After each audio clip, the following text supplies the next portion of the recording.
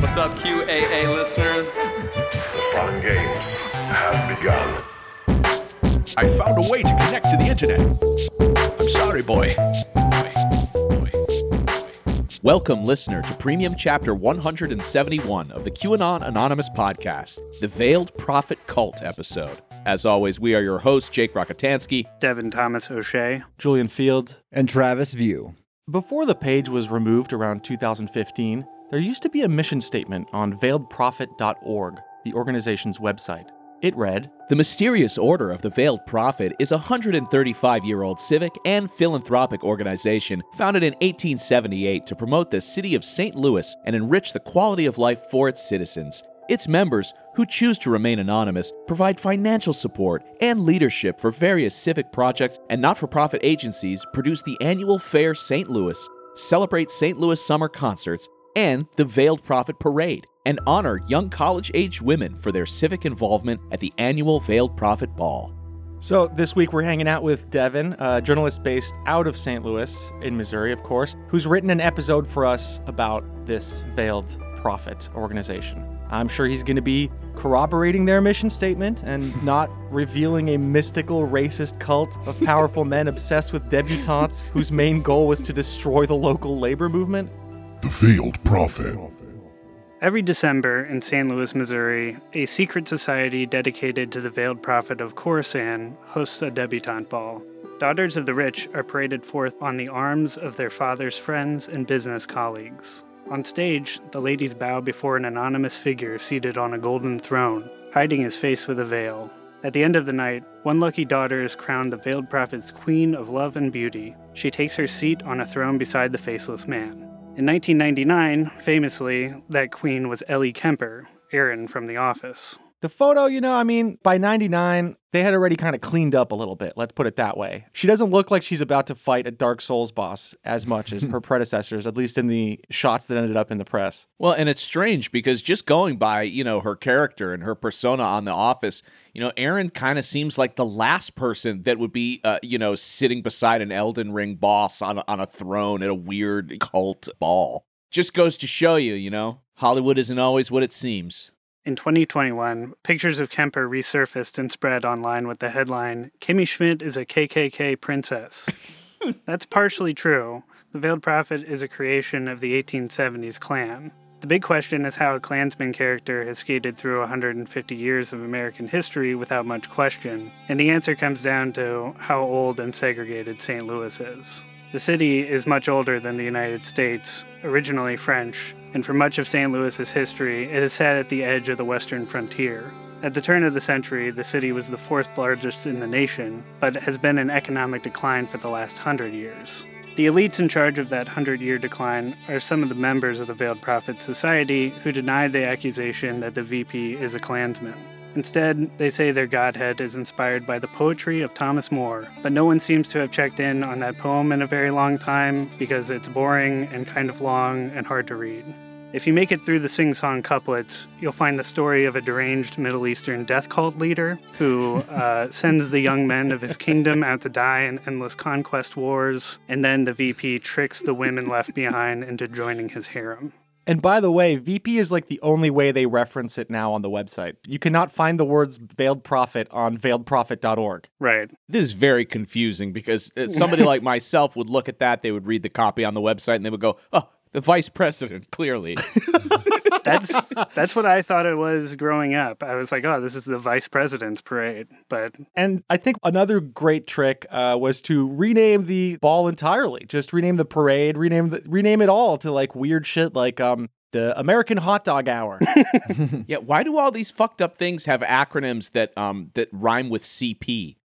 What? Wait, that is such a stretch, dude. Holy shit. Even for you, Jake. What? That's an astute observation. Come on. Yeah, dude, you are really pointing out the veiled pornography stuff inherent here. Yeah, that's what I do. That's why I'm here. I point out the obvious. Makes people feel comfortable, okay, so You're just a guy who sees child pornography anywhere he looks. No. That's not it. That's what you're trying to say? The Veiled Prophet as a character originally comes from the Islamic Zoroastrian legend of Al-Makana, a person supposed to have lived around 700 AD in northern Afghanistan. The legend says that Al-Makana was a chemist and a victim of a lab accident. An explosion burned and scarred part of his face, hence the veil. Oh Wait, my they just God. picked like a villain. You know the Joker? The Joker. They're like, we like Batman. Batman's cool. He's got some cool tricks. Oh my but, you know, God. the real leader is Two-Face. I mean, Jake, in the late 1800s, I'm going to tell you that Batman wasn't yet around. But yes, they would have definitely chosen the Joker if this was the modern version. Oh, yeah, for sure. Already their logo looks a bit like Willy Wonka. Like it's like purple and kind of like droopy and stuff, the VP logo. Yeah, it's very carnival-esque and garish. Like, the color combinations are meant to, like, unsettle you also. I would pay almost anything to watch Johnny Depp play the Veiled Prophet. You might. In a documentary. We have to get Ellie Kemper to play the debutante savior of the story, redeem herself. Exactly. You know, I think her quote might be too high right now. I think I don't know if we could get her. Dang. We might have to get one of the lesser characters. How cool would it be if we could have her in like a revenge fantasy where she kills everybody in that giant ballroom? This myth could be a parable about man's intrusion on God's domain through science, or just some local lore. The story ends with Al-Makana disappearing into his mountain palace, possibly vanishing in a bath of liquid mercury. 1100 years later, Al-Makana's story was picked up by the Irish poet Thomas Moore. In the 1810s, Lord Byron advised his friend to get out of a creative rut by experimenting in a hot new genre of lyric poetry, racist depictions of the Middle East. Moore decided to mobilize Orientalist tropes to make some barely disguised critiques of the English Empire, which was pretty far down the line in colonizing and immiserating Moore's home country of Ireland. The English crown censors would have only permitted so much dissent to enter public discourse, but if Moore set his story in the faraway land of Khorasan, then the king might not read between the lines. So his whole thing was to give the British fictional blackface. Absolutely. Yeah, and set it on like a Star Wars planet. Right. Where magic is real. They got this veiled prophet looking like Queen Amidala up in here. Okay. Spitting. That would be cool. I mean, kind of cooler than some of the dresses at the actual debutante ball. Yeah, it's going to be really fucked up when we find out that George Lucas based a lot of his characters and mythos on the veiled prophet. Oh yeah, the Jabba the Hutt Princess Leia scene? That's clearly the exact thing that happens at these balls. Al-Makana became the Great Mokana and played the villain in a poem book called Lalla Rookh. Khorasan is a real Iranian province, but in referring to Moore's setting, we have to speak of quote-unquote Khorasan with an asterisk. Moore's Khorasan is a product of the poet's armchair speculation about the Orient, which is distorted through the lens of Moore having never set foot outside of Northern Europe.